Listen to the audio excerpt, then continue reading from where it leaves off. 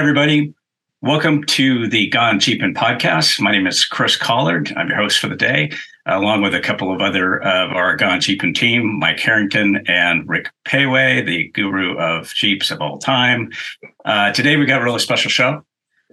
We are talking about a trail that's near and dear to my heart, the Rubicon, kind of one of my backyard trails. Grew up learning how to wheel there, learning about technical driving. And it's very much known around the world. And we've got some awesome guests with us today that are going to share their perspective from their different corners of the off-road world. So our first guest is Ken Hauer, and he is the president of the Rubicon Trail Foundation. And we've got Bob Sweeney, and Bob is the president of Jeepers Jamboree. Got a lot of presidents here. Next president is Piers Umlauf, and a good friend of mine. He is the president of Jeep Jamboree USA and Mark A. Smith Off-Road. And rounding up that crew is Roger Salazar, another good friend of mine. Roger is a commissioner on the California Off-Highway Vehicle Motorized Recreation. Help me out with that, Roger. Off-Highway Motor Vehicle Recreation Commission. There we go. Off-Highway Motor Vehicle Recreation Division. Great. So I'd like to know, I think we'd want to share just a little bit about your background. So we're going to start with Ken. Tell us what's up, Ken.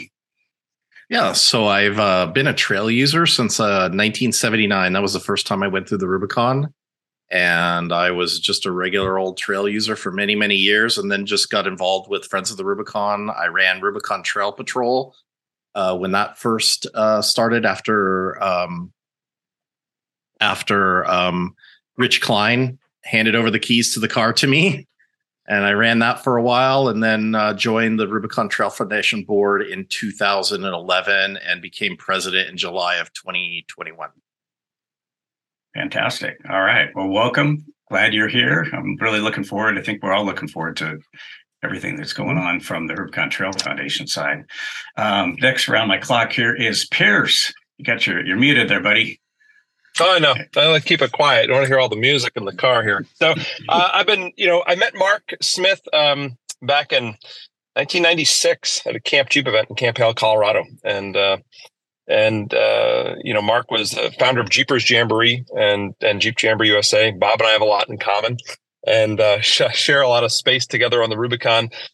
And, Mark was, started the first trip on the Rubicon in 1953. And so there's a lot of history there with the organization and with partnerships that Mark put together, like Rubicon Soda Springs Incorporated and Rubicon Trail Partnership, which, are really intricate in keeping the Rubicon opens, where a lot of users go to overnight at those locations. And through the organizations that we have, we guide, a couple hundred rigs through there every year with guided trips in the Rubicon. But, the history of the organization goes back to Mark being out there in 1952 when he went out there in a pickup truck and he was fishing on the Rubicon River, and he wanted to really make this a special place. And he did that really by, creating these private landowner groups that secured private land on the trail to keep the public land open. So, we're here from a standpoint of really ensuring that the Rubicon stays open, obviously. And I know this discussion is going to bring a lot, about the closure that was recently there. But, Mark was an advocate about keeping that trail open, and a lot of fun and interesting stories about Mark trying to keep that trail open over the years. And I think that we're all probably on the same page and wanting to make sure this trail stays open for the long-term and future generations. Yeah. Excellent. Thanks, Piers. And welcome. Glad you're here as well. Roger Salazar. Yeah. Tell us about what you do, Roger. Yeah. Well, first of all, I just wanted to give a little bit of my background on the trail. I've been coming out to the Rubicon Trail since the 80s. My dad was an avid Jeeper. We rode around in his CJ5. And I still have his dash plaque from 1988's Jeepers Jamboree in my possession. It's a little faded, but it still works. I've been again an avid user of the trail. I've been on a number of jamborees, Jeepers Jamboree with Bob's groups, and Jeep Jamboree USA on a number of those with Pierce's group, and I've always enjoyed the activity that goes along with those big adventures, and I love going out there on my own with some friends. I've been out to RTF property with Ken and his group of folks. My duties, as a commissioner, are we're responsible for the OHV parks in and around California that State Parks runs. But we also provide a number of grants, the division provides grants to the Rubicon Trail through El Dorado County, through the Forest Service, through different groups like RTF and others. So I'm very, very interested in what's going on. As you mentioned, Chris, this is our backyard trail. I'm also president of the Sierra Treasure Hunters 4-Wheel Drive Club, and our club is one of the Adopt a Trail sponsors for the Walker Hill segment of the Rubicon Trail. So we go out and we monitor that segment. We report back to El Dorado County and those folks with pictures of what we see for the BMP's best management practice items that are out there. So we take a strong interest in the trail, making sure that we want to keep it open. And like Pierce and Ken and others have said, my goal, as with anything I do, is to keep the trail open forever. That's the number one overarching goal, is open access in perpetuity. Yeah, fantastic. So, little known secret for our listeners is that it was easy to contact Roger because we're in the same 4-wheel drive club. I think I might have been one of the people that helped talk him into being the president. He raised his hand with a good idea one day, and we're like, "Hey, how about that guy? Let him do the work." No, just kidding. You're elected, right? Right. All right, cool. Well, awesome. Thanks for taking time to join us. I know you're busy all the time, Roger. So, all right, going to circle around the clock here to Bob Sweeney. You hear me? Stuck out here on the KOH on the lake bed. So hopefully it's working here. Bob Sweeney with Jeepers Jamboree. We've been putting on Jeep trips now for 70 years on the Rubicon. It's our backyard. Very much love it. Want to keep it open here. So I believe that's like everybody else talking. We're here to talk about the latest issues, and we need to keep our trail open. People need to use it, come in our yard and enjoy it all. It's I'm glad to see everybody getting together here and chatting about it. I have a lot of family history on it, as some folks know. My great-great-grandfather signed a declaration in 1887, so it means a lot to me, besides being with Jeepers Jamboree. So look forward to our discussions. Yeah, fantastic, Bob. Super glad you're here. And I'm going to take a little segue here because everybody's coming to the meeting here from different parts of the world or different parts of the country. And Bob is on the middle of the Means Dry Lake bed. It looks like in a motorhome or something, trying to get a quiet place because he's at King of the Hammers this week, which is awesome. Ken's background, for those that are just listening, it looks like a picture of Spider Lake behind you. Is that right? Yeah. And then, and Pierce has his background blurred, but that's all right because we can see he is sitting in a Jeep Wrangler somewhere because I can see the top and I don't know if you got a Freedom top on that or not, but yeah, he's got it blurred a little bit, but that's a Jeep background. And then Roger looks like you're in your home office. I see a Rubicon Trail Foundation plaque behind you. That's a slice of the tree on Old Sluice. I mean, on Big Sluice. Sorry, that was cut up. Ken can tell you a little bit more about it, but I got that at one of the RTF raffles last year. Fantastic. And I have one of the little wall hanging bottle openers. Right. Okay. Well, those are our guests. Now I want to take a quick moment and introduce our staff guys. I guess we're staff. We don't get paid, but yeah, we could be called staff. Mike Harrington. Tell the world about Mike Harrington and all your amazing video work. Starts in the Marine Corps in 1973, and then I'll fast forward real quick. But got lucky and traded my rifle for a camera and started shooting videos for the Marine Corps. One of my first videos was off-road safety video. A couple jarheads hit the desert. Of course, there wasn't any signage to tell them not to, and they tore across the desert and unfortunately nose first into a mine shaft and died. So we need to start training the guys on how to wheel across the desert and be safe. And that was my first off-road safety video. And then fast forward 1995, I owned a facilities in Santa Monica, California, and I got a call from a gentleman that was the art director at Four Wheeler Magazine, and a friend of his was editing all of his automotive stuff at my facilities. So I started with Four Wheeler Magazine in 95, did several of the top trucks and Ultimate Adventures, Diesel Power Challenge, and a couple of Real Truck Club challenges. And about 2018, I sort of semi-retired and found out about Gone-GPN, and that became my way to get my fix on wheeling and shooting off-road videos. So here we are today, 47 years after I shot my first off-road safety video. Yeah, awesome. Well, we're glad you're here, Mike, because Mike's the guy that I call when I'm stumbling on some kind of video editing question. I'm like, Mike, help me out. And then we have Rick Payway. Last but not least. Hey, guys. Boy, where would I start? I could start with my Jeep behind me in this photo. That's when I was 15. It was about 1973, just like Mike. Excuse me. This is after I rebuilt it the first time I drove it off a cliff and bent the frame. So that's why it's also in forest green, which is a marine color from World War II. Anyway, I still have the same Jeep. It's treated me well over the years. I had my own Jeep shop in Arizona. Driven Jeeps long distances all over the world.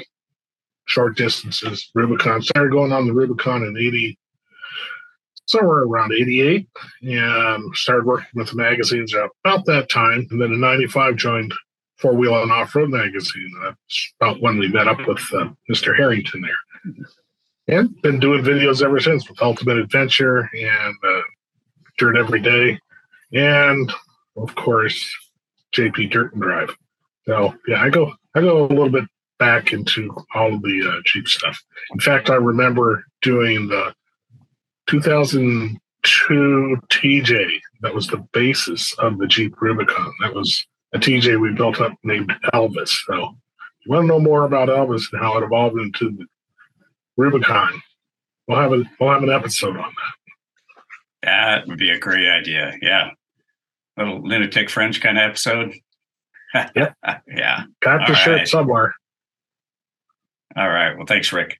And I'm Chris Collard. I'm just a guy with no talent that happened to be able to have the account for the Zoom call. And so here we are. Now, I've been playing off-road, since I was a kid in the desert, Mojave Desert, with my dad, who was an old dirt dog, Barstow to Vegas racer and that type of thing, and transitioned into off-road, four-wheel drive stuff. And I was a magazine editor for a while, commercial photographer, and just a general, as Ned Bacon likes to say it, I'm a bum looking for my next free meal. Yep. So one of the things I was really infatuated or interested in, because I've written about the Rubicon so many times, is the history of the area. The current history, going back to Jamboree, what happened, before Mark and his crew started going up there in the early 50s. It's like the Rubicon's got some intense history to it. And you guys want to speak to that?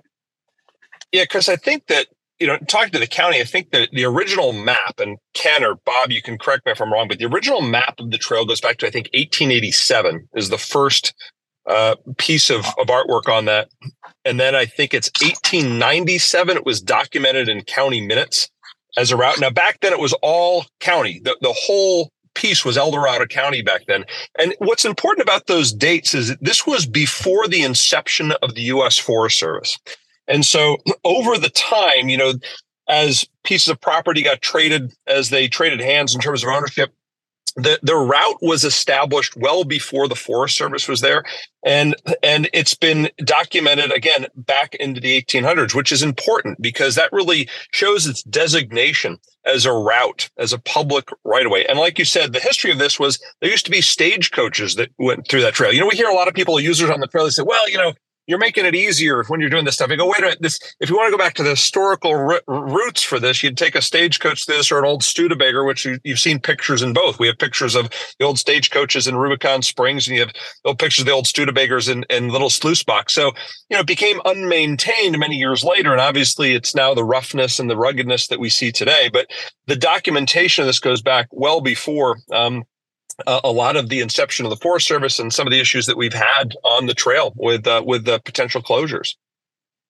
Yeah, actually, I have Pierce. That's a really good point. I have the article right here in front of me. This is from the paper back in 1887, I believe. August 3rd was the designation.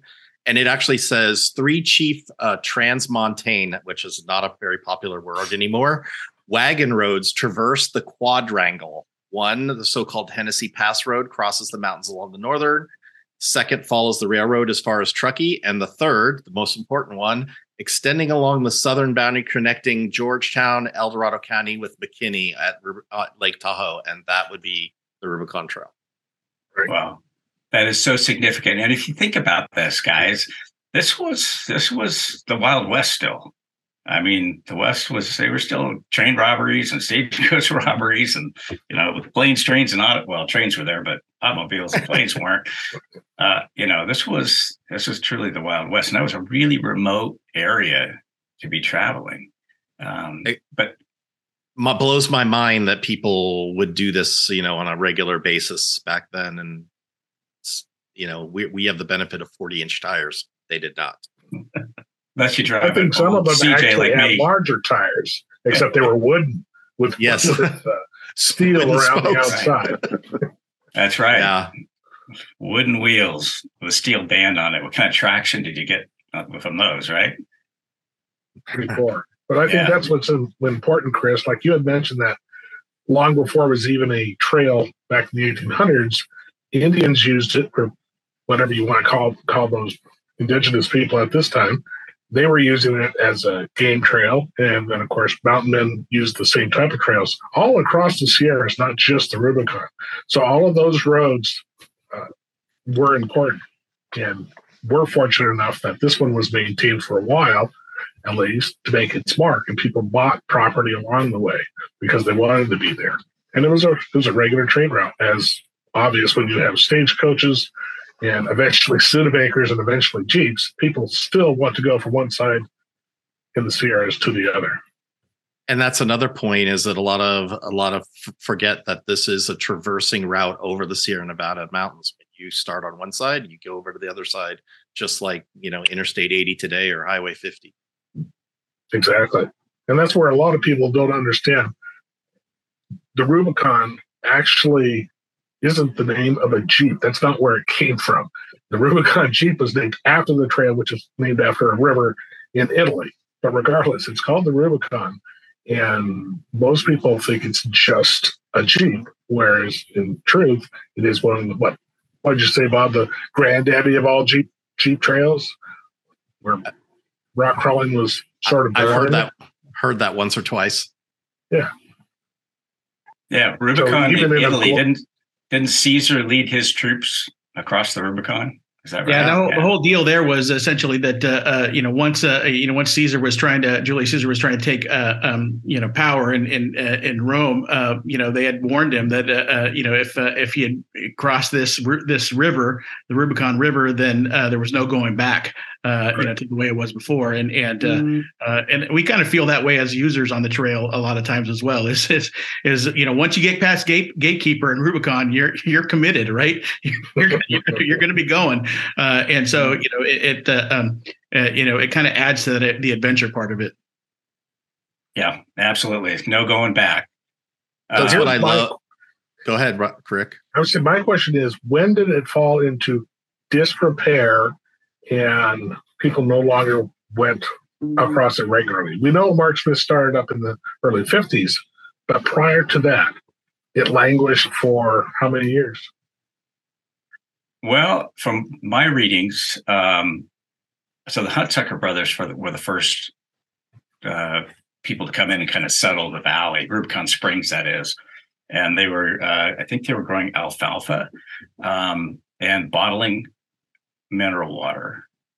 So spring water was like really popular back, and they'd bottle it and take it by mule up to Lake Tahoe and the resorts, the resorts in Tahoe, not the kind of resorts that we have today, but they eventually ended up selling out to a woman named, what was her name? Sierra Nevada Phillips Clark. But during that time, and before that, she bought that, the Rubicon Springs. I believe that's the time that Bob, your like seventh great grandfather, was working on creating a trail, because the Huntsucker brothers did lobby with El Dorado County for some assistance, because it was becoming a lot, fairly trafficked road.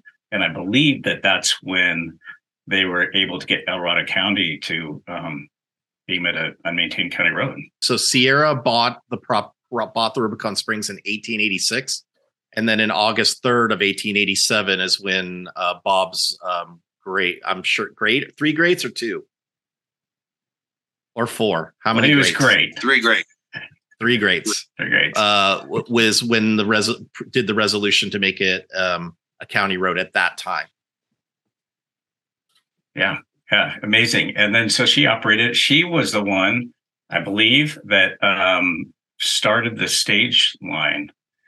Like a weekly stage line, I believe it was. The Rubicon Flyer was the stage into Lake Tahoe and back. And I don't remember if it went down towards Wentworth or below. But pretty amazing and intrepid woman to be out there, just like, I'm building a hotel. We're doing this. We're going to have guests in. They really put Rubicon Springs on the map as like a so-called destination resort for the late 1800s. Phenomenal. But you could probably pick up some of the history after. I have it on our website right here, so I'm cheating. I'm sorry.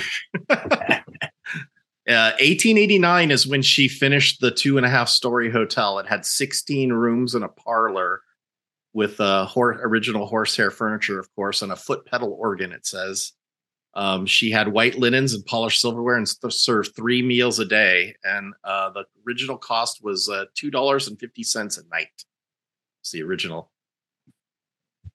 Wow. Yeah. Sign me up. Would have been something to be down there when that was still standing. Something else.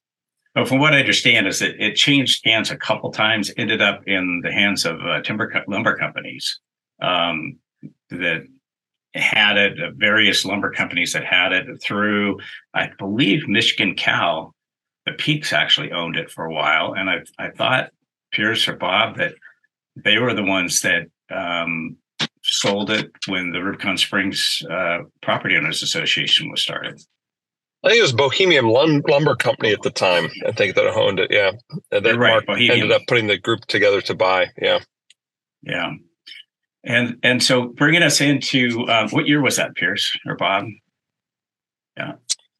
I don't know the inception of RSSI, Rubicon Soda Springs Incorporated. It was actually a partnership to begin with and turned to a corporation many years later. But it's been at least, I would think, Bob, 40 years at least, I think, being in there that they pulled that together. So I know that the story of Mark was that, the Forest Service was interested in buying that piece of land, and Mark went and kind of got it out from underneath him. And that was really, Mark was a realtor in the area, and he knew that at the time there was a lot of controversy over the Forest Service trying to shut the trail down. And Mark knew that if he bought private land in the Rubicon, that they couldn't close him out of his private land. And it was really if you think of the moves that were made back then, the foresight about that, all the private property that is on the Rubicon are now kind of controlled by users and enthusiasts, which is great because it's really what ensures that trail survivability.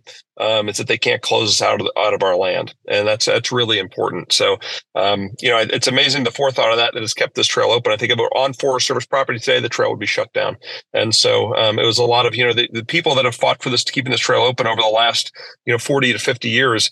It's been always a constant thorn aside for a lot of environmental organizations. And but you've watched the stewardship programs come to light on the trail. You watched the efforts by the county have made huge strides, and that is why the trail is open today. So it's nice to see that we are still utilizing this today, many, many years later.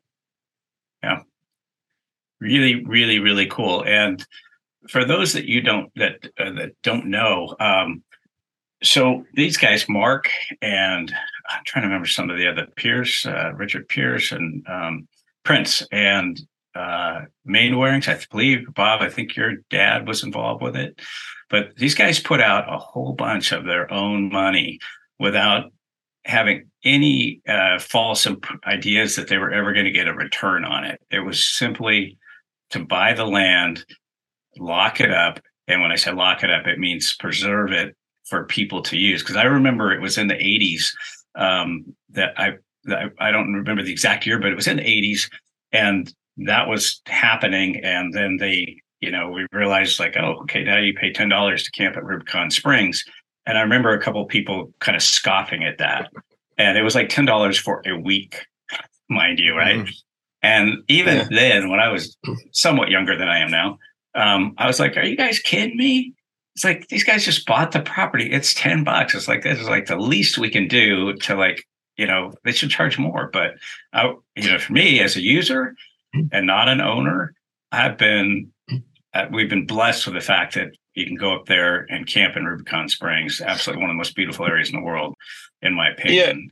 Yeah. Chris, and to top your point on that, when I look at the operating budgets of Rubicon Soda Springs Incorporated, Rubicon Springs, we call it, well over $1 million of money has been put back into that property, into the operation of that property for people to use.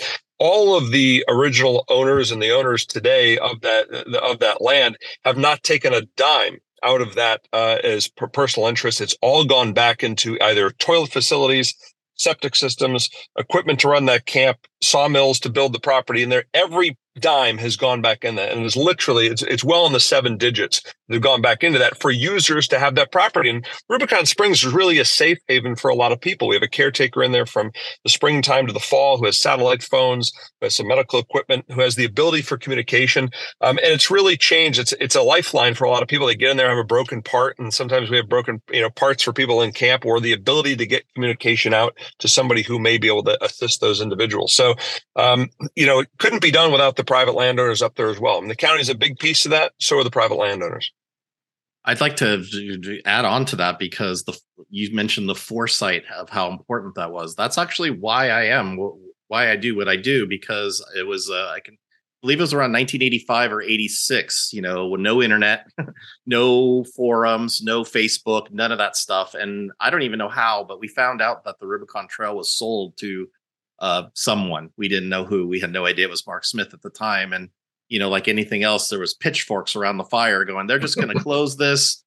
There's going to close this. It's going to be somebody's private little playground. There's going to be a gate here, because we didn't know. And when I look back on how I got to where I was, that was that moment where I didn't know what was going on. And I just didn't want to be in a position where I didn't know what was going on again. So the foresight for Mark to do that with all of those others back then is quite remarkable indeed. Yeah, that's fantastic. And honestly, it's like between not only folks like Mark and the group that purchased that land, we came into an era that was much more management critical 20, 25 years ago when things started changing kind of in the OHV world.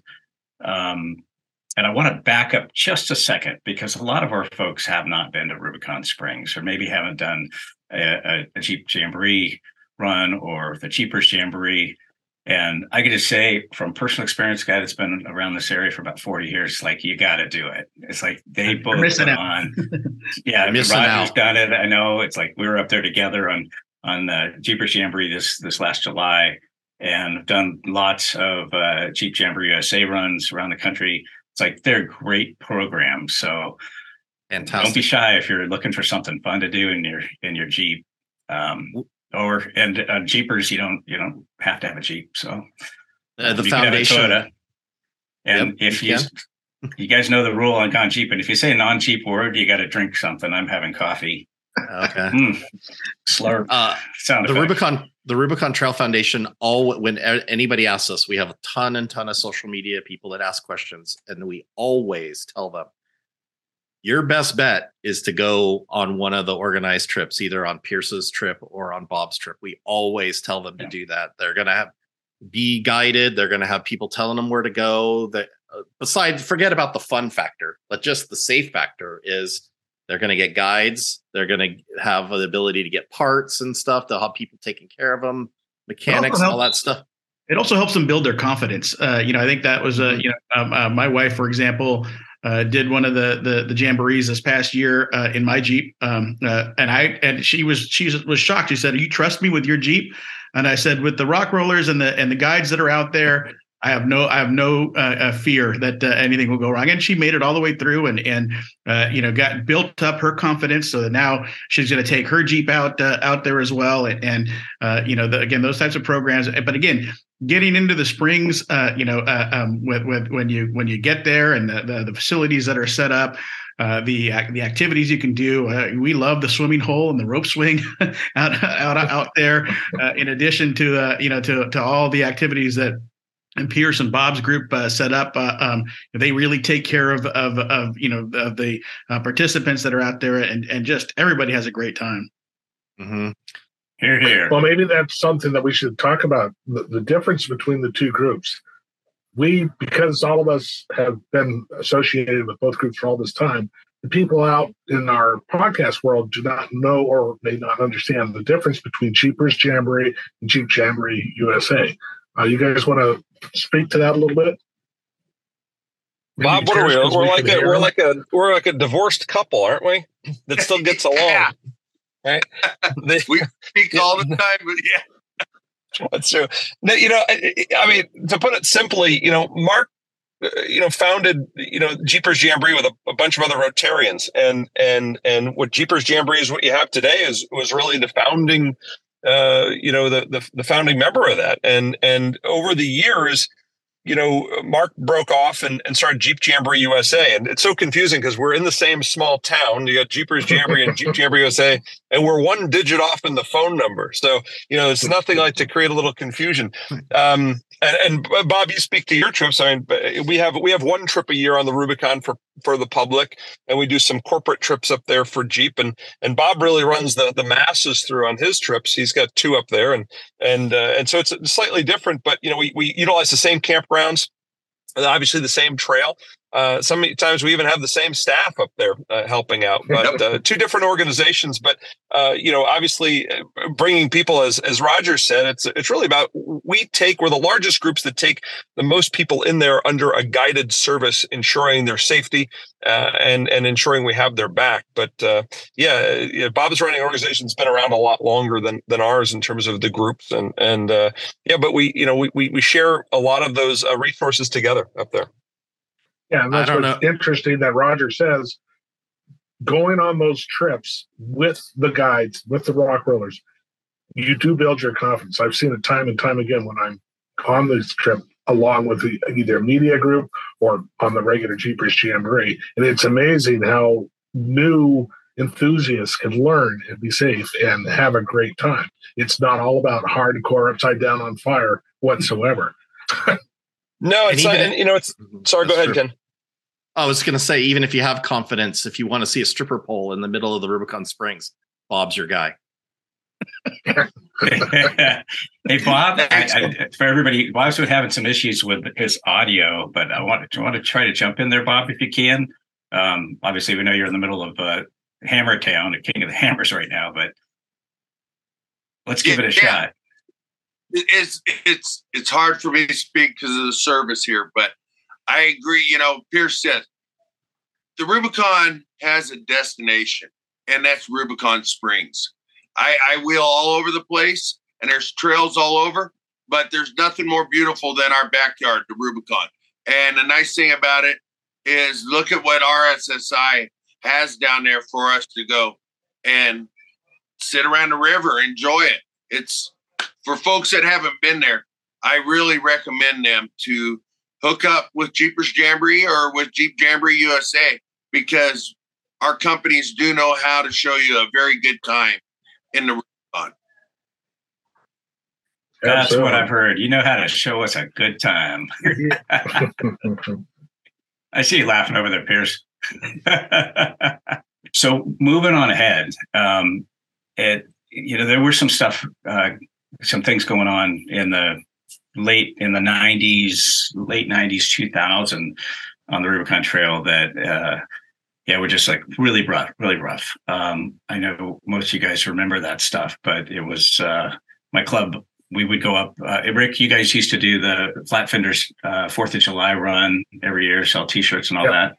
Yeah, Placerville Flat Fenders. We'd go up and watch everybody go through the little sluice at the time, and it got from a nice, fun time to an almost dangerous time as we watched through the years. Yeah, and I'm not talking about just vehicles rolling over either. Mm-hmm. Yeah, it was craziness. I was getting involved more politically back then, and got involved a little bit with the OHV Commission and Daphne Green. And there was just an outcry because we would always go up, obviously on 4th of July. We just stopped going because the area around Spider Lake, it was like a crankster acid infused mosh pit of craziness.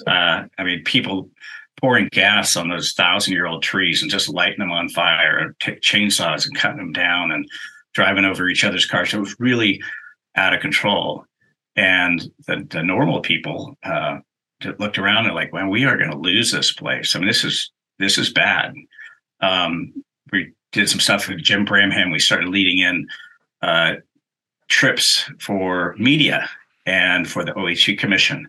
And around that time, my club, Sierra Treasure Hunters, we were asked if we would bring in law enforcement just so they could look and see what was going on. So we came in our personal vehicles, and we brought some El Dorado County law enforcement officers, or LEOs, and camped up above Spider Lake, and they got to observe the chaos. And things were changing a lot. And I want to throw that out there because I know all of us were around in that era, but give me some feedback. A lot of things started happening politically. Yeah, for sure. So anybody else who's free to jump in as well. I can just tell you, as somebody who, like I said, 79 was my first time through the Rubicon. When you would get to Little Sluice, there'd be 7, 8, 9 people there standing on the rock, watching you go through Little Sluice, and you would, go through Little Sluice, and you would complete it, and you would go on your way. And it was a destination. The Rubicon was not the destination, or Little Sluice was not the destination. The destination was to get to Rubicon Springs, usually camp overnight, and then continue on into Tahoe whenever you were ready to end your trip. But as we got into the 90s, the late 90s, Little Sluice changed with some larger rocks were in there. I'm not even going to get into how they got there or what they were, but they were there. And suddenly those crowds in an area that cannot sustain 300, 400, 500 people there watching rigs go through the Little Sluice box created an environmental, almost a catastrophe, because as we know, the people here in this call know, 2004, the area was briefly condemned, and Pierce is a landowner of that area. And none of those landowners were allowed to go to their property because it was all closed due to human feces that was there. And Bob on this call, his dad, Jack, was a board of supervisor, and he was out there personally with the troops. And I mean troops, I mean volunteers out there scooping up and cleaning up all the human feces was there. And the number that I heard thrown around that was taken out on that in 2004, which is really the beginning of that time frame, was 700 pounds. That's and it just was not a sustainable thing to keep to have it go in that fashion. And I think everybody there was realizing that things needed to change. And in 2001, obviously Friends of the Rubicon was founded in 2001 from the Lahontan Water Board on the Tahoe side. But a lot of that activism and people caring about the Rubicon Trail began in the early 2000s because of what had happened in the 90s. Yeah, it was quite alarming. I mean, for all of us that just kind of grew up out, it was our backyard, and all of a sudden we had this whole other group of people in there that were trashing on our backyard. It was a big deal. And they really were trashing. Like you said, the little sluice was a perfectly navigable, hard trail, but you could do it. When certain individuals changed that trail with the addition or pulled down of rocks, then it became near impossible for a regular trip to go through, and they had to bypass around the left side. Also at that time, like you said, because of the water quality, Spider Lake was effectively closed to camping. And that was quite a shock, because obviously anybody that has been there knows it's the most incredible place. But the proliferation of the white flowers, as they call them, it was amazing. And I could see why some of that action was taken.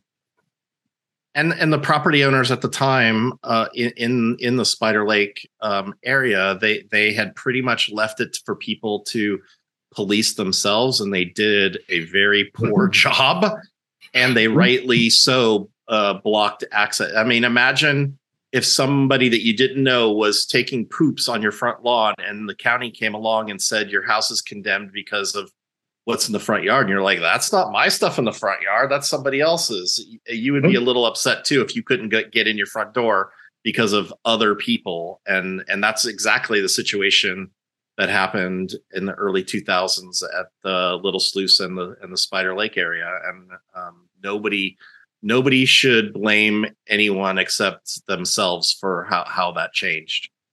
So as that came along, obviously the Rubicon Trail Foundation was formed. Tell us, especially since you're there, tell us how that came about and why and what goes forward. Sure. So in 2001, the Lahontan Water Board raised some concerns about water quality on the Tahoe side. And I won't get into the details, but a shovel brigade, which if you look at the Friends of the Rubicon logo, the logo is a shovel. There were roughly 200 shovels that were passed out to various people that day, and those have been given out as prizes and raffle items still to this day. Rusty Felina still has a few, if I'm not mistaken. But so the Friends of the Rubicon, FOTR, was created in 2001 to be the volunteer group. And it didn't matter who you were. You could be Bob from Jeepers Jamboree. You could be Pierce from Jeep Jamboree USA. You could be nobody, not in a club or anybody. And you were a member of Friends of the Rubicon if you cared about the Rubicon and you wanted to help out. That was the only requirement to be considered, I am a friend of the Rubicon. And it didn't have any organization. It had one trail boss who was elected and their job was simply to figure out what things needed to be done on the Rubicon. And then the volunteers would spring to action and take care of that. But obviously, as you start doing maintenance, you need things like shovels and cement mixers and whatever it is that you might need to do that. And that takes money. And so Del Albright, who created the Friends of the Rubicon, also created the Rubicon Trail Foundation as the 501c3 nonprofit that would be able to collect those funds in order to do that maintenance on the trail for Friends of the Rubicon.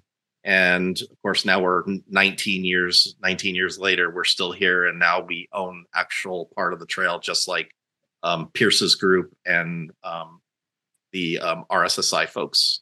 Actually, Pierce is both. So, and then there's one other property on Wentworth Springs that's owned by a family. So there's 4 stakeholders that actually own the trail. And that, as Pierce had mentioned earlier, is extremely important. So that's kind of how Rubicon Trail Foundation got started. That was the origins.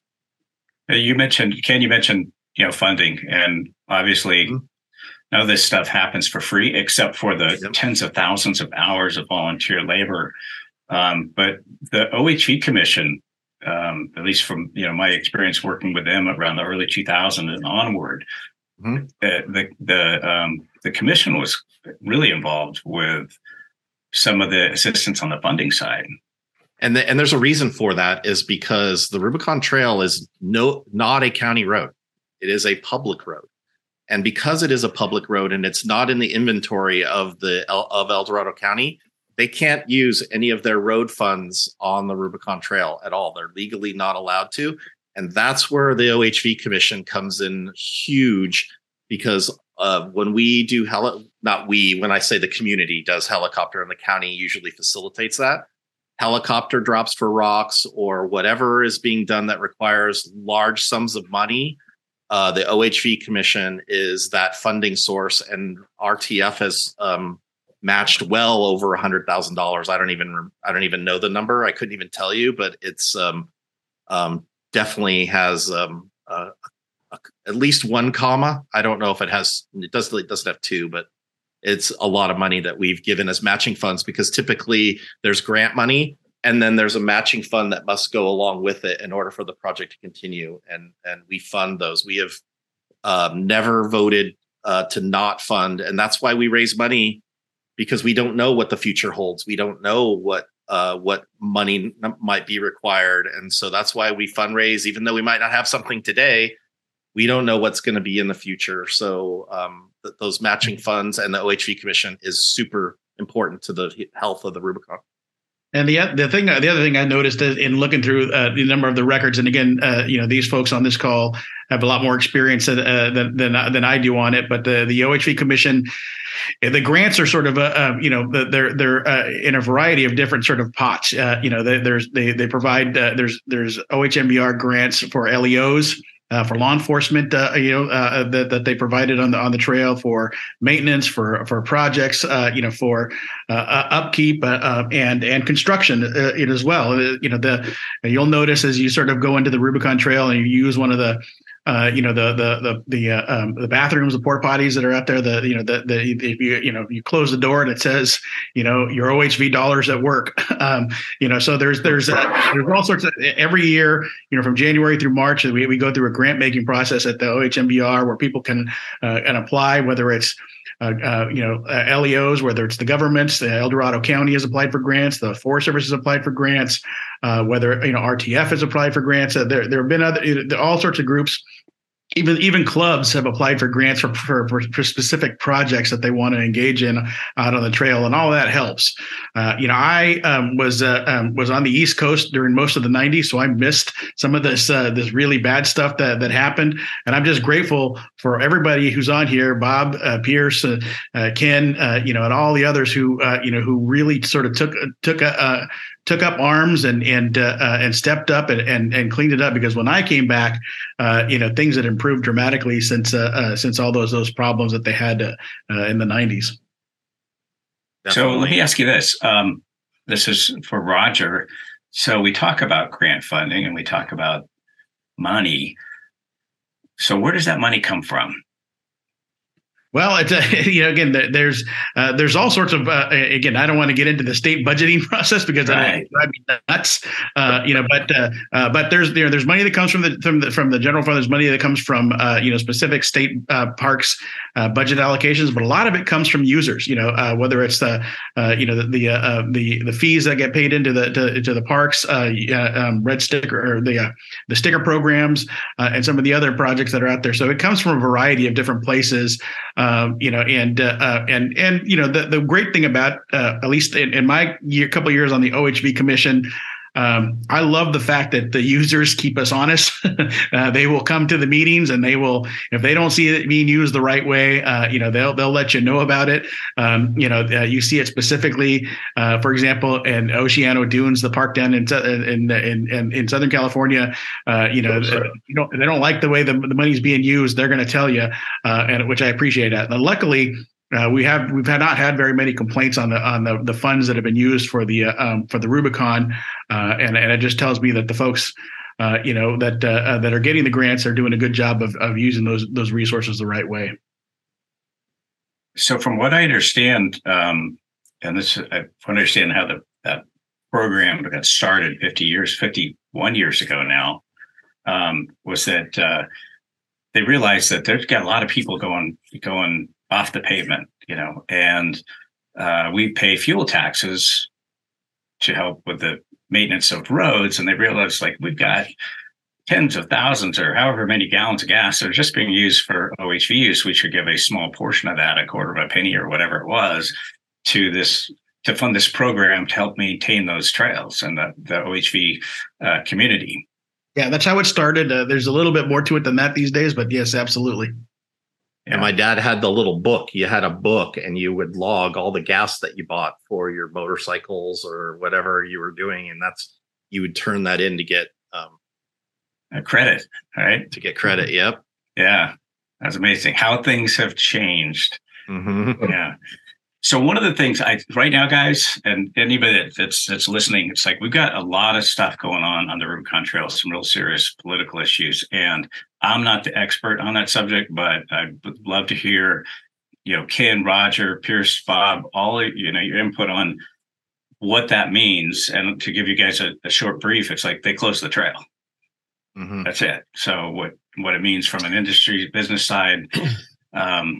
Yeah. So round robin on this one, guys. Yeah, I'll start on this. I think that, Chris, I'm going to just challenge you on that. This is not as serious as what has been told on the internet. And I think that some of us will disagree on this where we are right now. But there's been a lot of hype about this online, and it does not deserve the amount of attention that this is getting right now. And frankly, it really makes me furious because this is the county closed the trail. The Department of Transportation did under an emergency order with the severe weather that they received up here. And as we all know, we took a stand as user groups many years ago to put our best feet forward when it came to environmental sensitivity to that trail, where we would not trespass on it, but go on the trail when there was either extreme melt, et cetera, some other areas. The county was within their full right to close the trail during an emergency order. They did it with a resolution. They did it with a vote of the Board of Supervisors. I think there's concern out there to say, well, what is the benchmarks to close this trail in the future? But, we've seen, as you all explained, you said the trail was in terrible condition in the 90s. There was a lot of misinformation. Ken, you alluded to this when Mark bought the land up there and people showed up in pitchforks again. But they didn't, you said to me, you said they didn't have the information that was there. And I think that there's a lot of bits and pieces of information that have been shared online that are just not true. And the county was well within its rights to shut the trail in the best interest of the public and the environment that was up there. We are supporters of the trail closure that happened. And what happened was there was a lot of, I believe, misinformation towards the county, misdirected anger and aggression towards the county that was really not founded. And, now the county's come back and said, well, we realized that we had the ability to shut the areas going to the Rubicon. The resolution said that they didn't have the authority to shut the trail down, but the areas like Wentworth Springs and the access points to it. But now the county is coming back and saying, now we want to potentially extend that and give us more authority, because we're realizing we didn't have the authority we had. And, the county is not our enemy here. The county has fought from 1887 to 1897 to keep this trail open. Bob Sweeney's great-grandparents and dad and Gene Chappie and the Mark Smiths and the Rubicon Trail Foundations all fought to keep the trail open. The county is in our corner, but they also have to do their due diligence at times to ensure, as we saw earlier this year, there was a snowbank removed on the Tahoe side, and people, because they're against their own goodwill, went up there and got stuck in stranded vehicles in the trail. Sometimes you have to take measures to ensure public safety, but also we should take, as users, all of us should ensure that, this closure, by the way, Chris, did not affect any group that was scheduled to go on the Rubicon Trail. It didn't affect any of the landowners going into their property. Nobody was scheduled to go up there and have a weekend of fun with their buddies in this huge, massive snowstorm that created flooding throughout the county. So it was at a perfect time to announce that. But now it's really brought into a microscope of what is the county's jurisdiction over that and making closures. And now there's going to be meetings on that coming up next week. And there's going to be a lot of groups there kind of, giving their 2 cents. And, there has to be accountability and understanding on when the closures happen and why, and what's the extent of those closures and the timeframes. And those are a little unclear. So it makes people feel unsafe and uncertain. Are they going to close the trail? And the answer is no. The trail is not under threat for permanent closure. That needs to be very publicly stated here. It is what happens when there is extreme weather conditions, what happens when there's extreme melt off, and what is our responsibility as user groups not to use it, just like our responsibility was to ensure that those groups at Spider Lake were creating a ruckus back in the 90s where it was unsafe for people. those need now to have a discussion about that. And so that's our 2 cents on that from a standpoint of owning property and having commercial business up there. We weren't against what the county did, and we think we did it well within their right to do so. Oh, all right, Pierce, I love your input on it. We saw a lot of havoc, a lot of things. I, as a young man, got educated up there with everything that went on the Rubicon. And I look at the county, since the water board gave us that write-up with the polluting of the water, they did the correct thing by closing it for that restriction to show the water board and everybody else that we are respecting what we've learned and what we're going forward with. Like Pierce said, there was nobody set up to go up there and use that trail at that time. So it was a very safe and correct time to do what the county did to protect their investment. Over $15 million in 12 years is a lot of money that we all put in. The state, RTF, Jeep Jamboree USA, and Jeepers Jamboree, and the users. So let's protect our investment and let's not fall back like we were in the 1900s. So this is where I'll jump in. So I really want to make sure I'm clear on this. I don't disagree on what the conditions were and the situation was that this transpired. The problem is that, so in 2012, the Rubicon Trail was the El Dorado County asserted their RS 2477 rights. And Bob's dad was the leader of that, Jack, to apply for an easement. So when a road, the U.S. Forest Service was created in 1905, and there's an act called RS 2477. And RS 2477 basically says that when a road was designated a public or a county road prior to the creation of the Forest Service, that the county has the ability to make it a public right of way. And I'm putting this down in very basic terms. It's a lot more complicated, but the end of the story, end of it is that the Rubicon Trail became a public. So in order to assert their rights, the county had two choices. They could go to court and sue the U.S. Forest Service, which would have been El Dorado National Forest, which was something that I don't think anybody had the appetite to do. There are counties in Arizona and Utah that have done that. Some have won, some have not won. So it's a very risky endeavor by far. So what Jack, Bob's father, decided is that he would apply for an easement with the Forest Service. And that easement was done through an agreement, and there were 8 appellants in that room. I can remember them all. There was El Dorado County, obviously, was one of them. And then there was Corva. There was the Rubicon Trail Foundation. There was the Center for Biodiversity, which I could characterize as not being friendly to OHVUs. Yeah, I'm being kind. There were 3 individuals in that room, Karen Schonbach, Monty Hendricks, and Rich Platt, who were working with the Center for Biodiversity. And there was me. I was not there as a member of RTF. I had written my own appellate argument, and I was accepted as an appellant. And by appellate means you have the right to sue because your comments were accepted by the Forest Service. So it's a complicated process, but anyway, that's how I ended up in the room. And over the course of the 2 days that we negotiated, water quality was clearly the number one thing that was discussed. And there were 3 conditions that were determined that El Dorado County had the absolute right to close the trail. And it's been closed 6 times since 2012 for those conditions.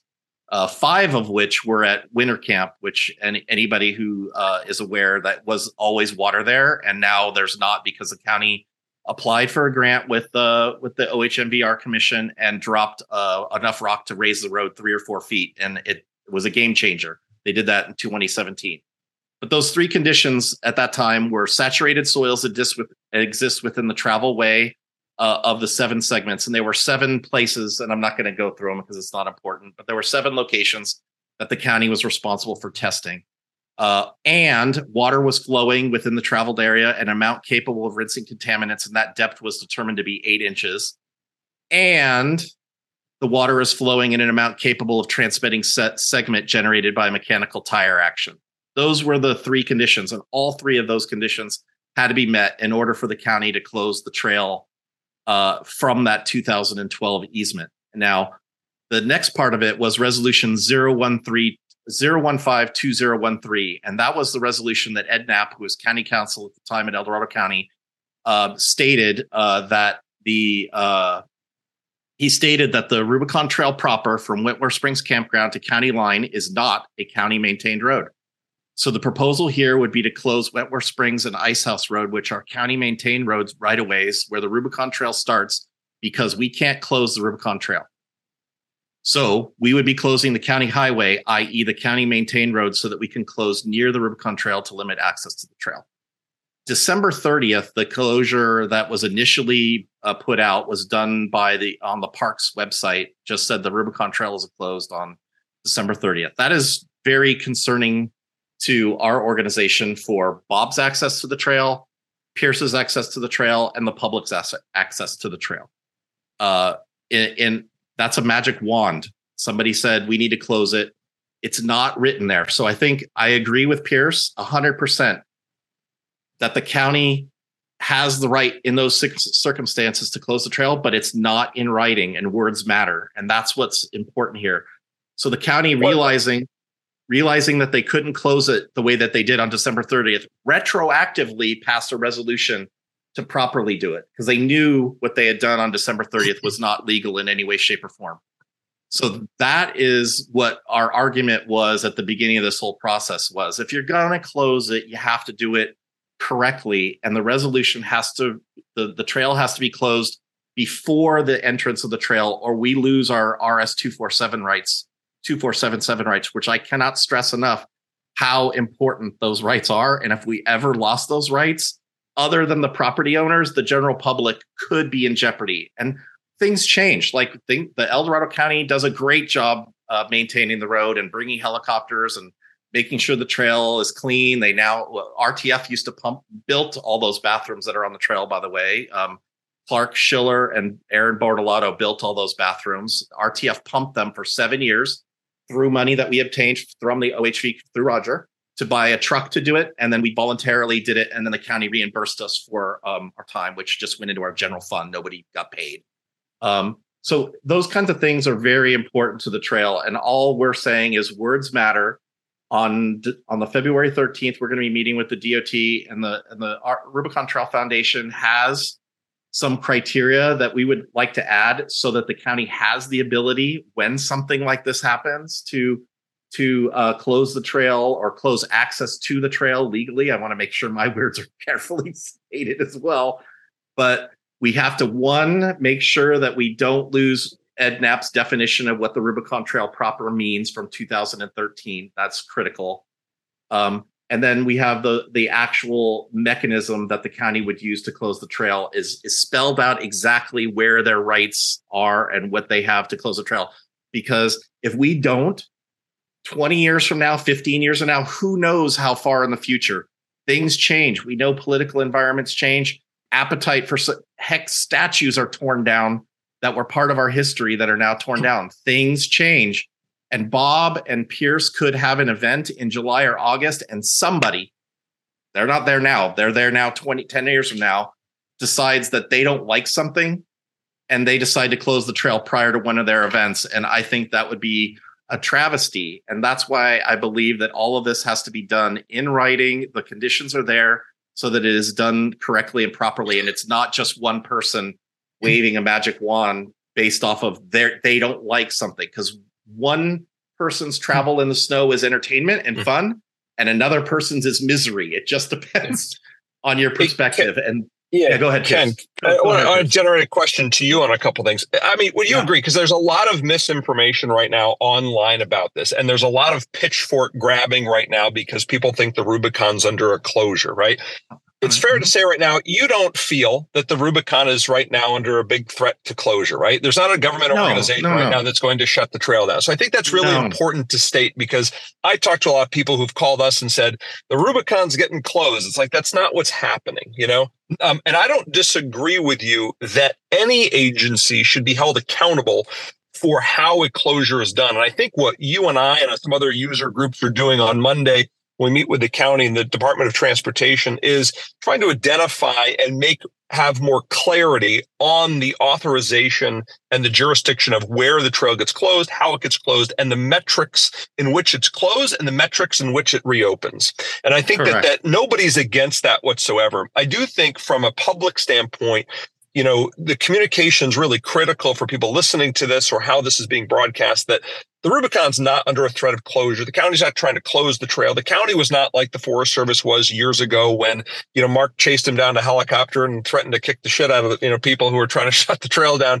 It's a very different time. And I think all of the interested parties are there. And I completely understand, by the way, and respect your point of view, which is political landscapes change.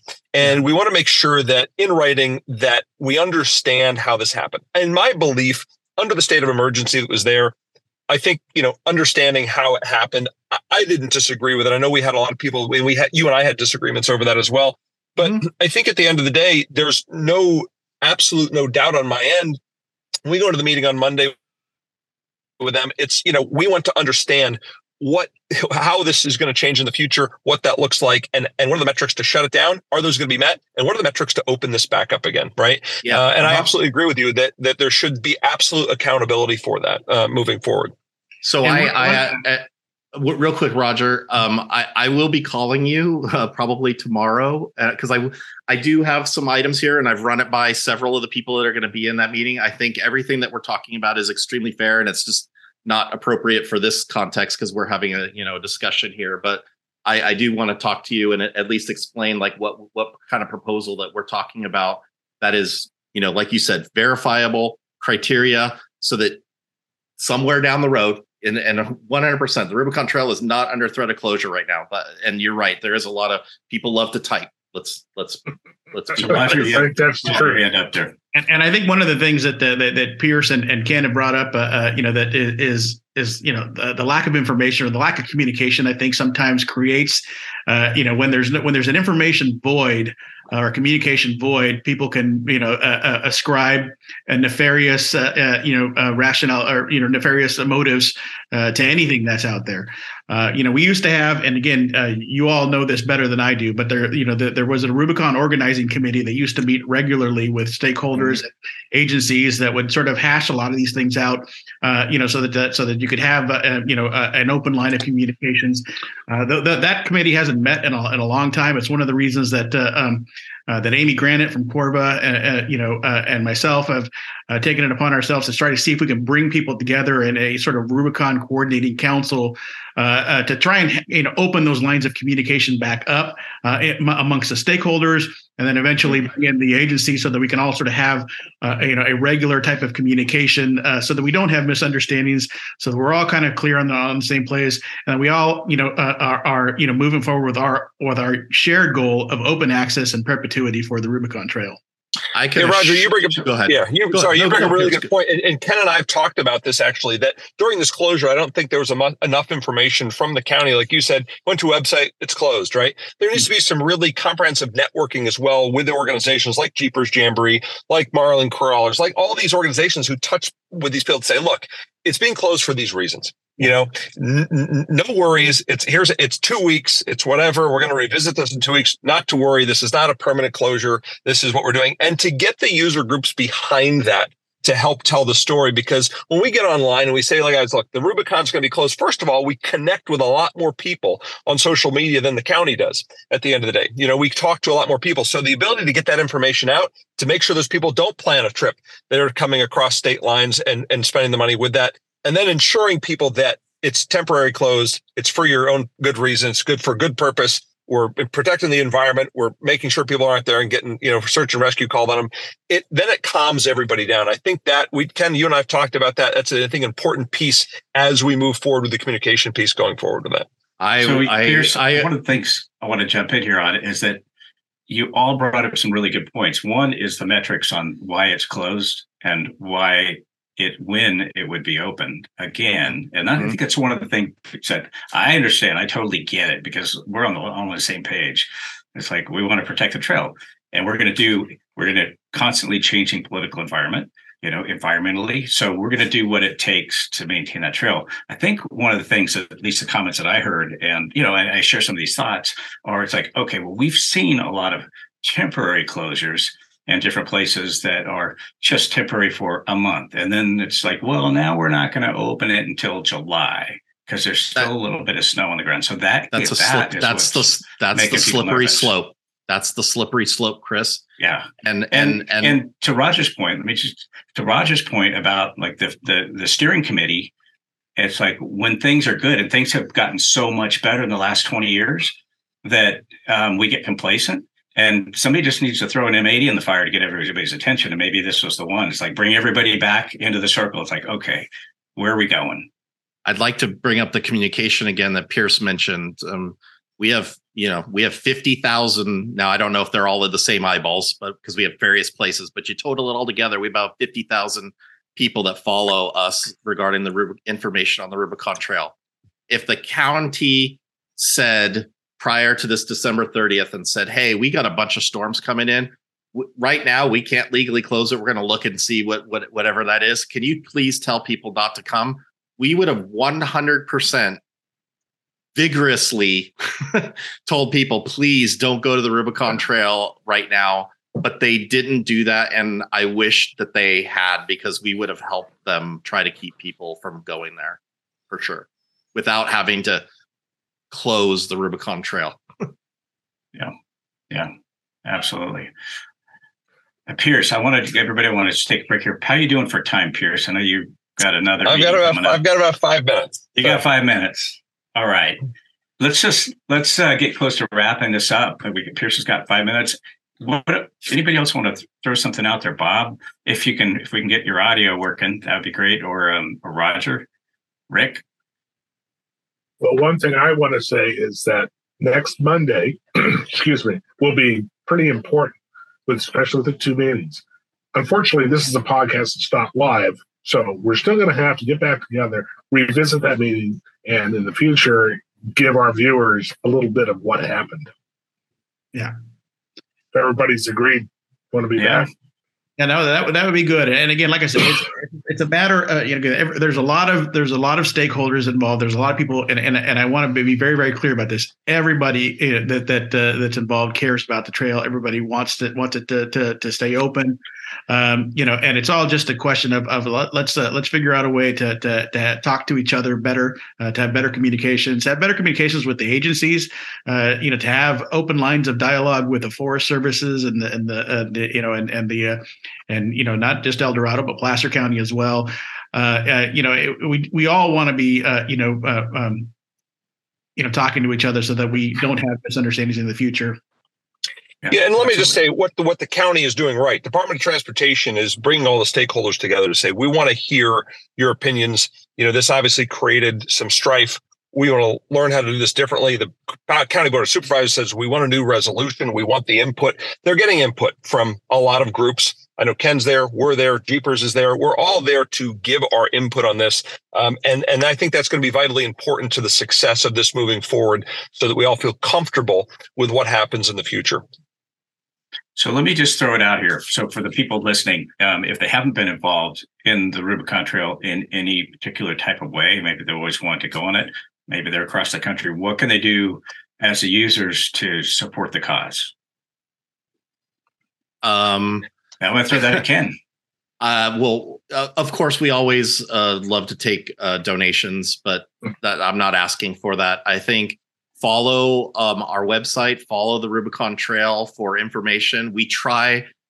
We're not perfect. We're human beings. We make mistakes. We try our best to get the information out there. But of course, if we don't get it from the county, it's very difficult to say exactly what's going on, which brings us back to Pierce's point. So go if you want to go on a trip, go on Jeepers Jamboree USA, go to jeepersjamboree.com and go on one of their trips and really experience this in a really superior way.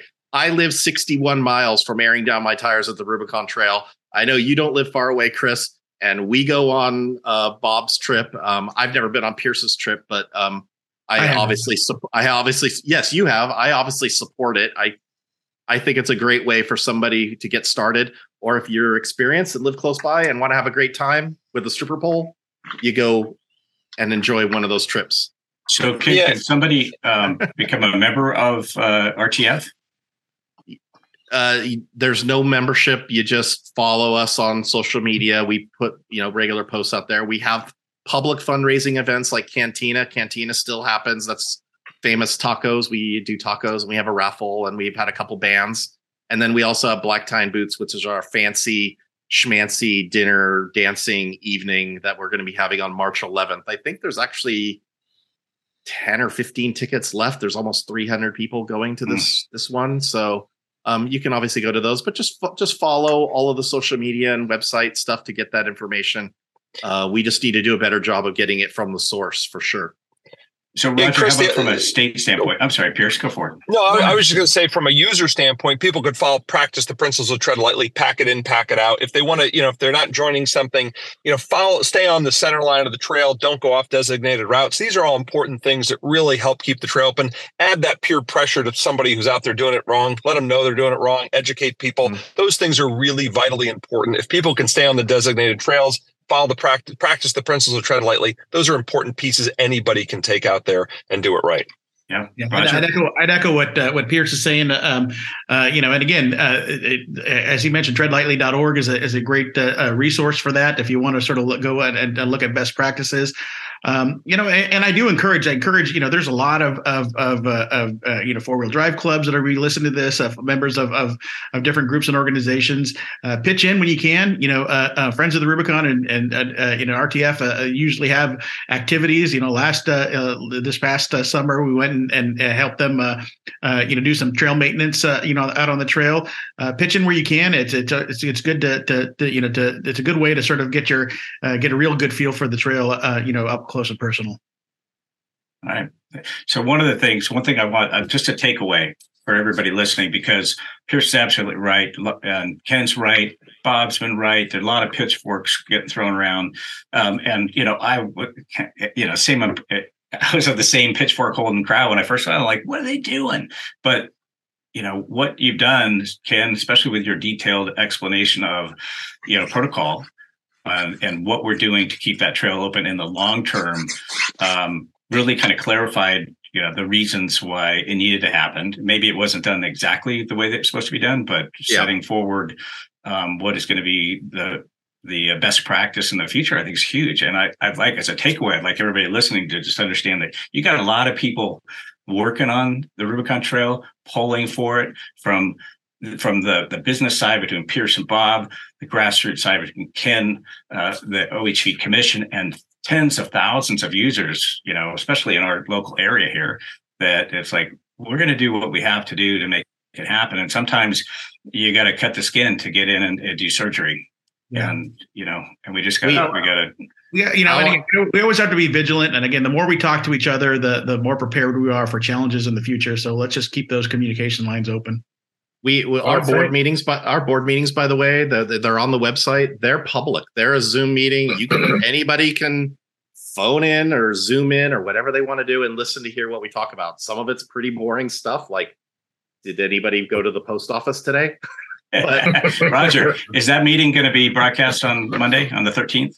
Yeah, there's a Zoom link that Jim Bramham has set up. The folks from Cal 4-Wheel have set up. If folks need to get to it, find me at Roger Salazar or go on the Cal 4-Wheel website. They've got Cal 4-Wheel Facebook page. They've got a link to it on there as well. Excellent. I'll post one as well. We're gonna wrap this up. I know a couple of you got to run. But man, I really appreciate everybody's time today. I mean, just a wealth of information that we've got here in this group, and fantastic. We want to thank all of you guys for taking part of this. And like I said, we want to do it again. We want to have a follow up on this. I think it's going to be extremely important. Sure. I'm planning on being on the meeting, and follow up would be great to let's share with share with the public and spread the word. It's like, you got people working on it. It's not just going to get a big gate across it. And we will, with all due diligence, we'll have a Rubicon Trail in another 70 years, Bob, for the 140th Jamboree. I think I'll miss that one. We might, unless we're setting some. I'm looking forward to it. All right. Rick. All right, guys. All right, guys. Hey, thanks again. You guys be safe, and we'll see some of you on Monday. All right. All right. For all listeners, thanks for joining us again. Gone-GPN podcast, the Rubicon Roundup with Ken Howard from Rubicon Trail Foundation, Bob Sweeney from Jeepers Jamboree, Roger Salazar at the California Off-Highway Motor Vehicle Recreation Division, and Pierce Umlauf from Jeep Jamboree USA. All right. Cheers, guys. We'll see you on the next one. Thanks.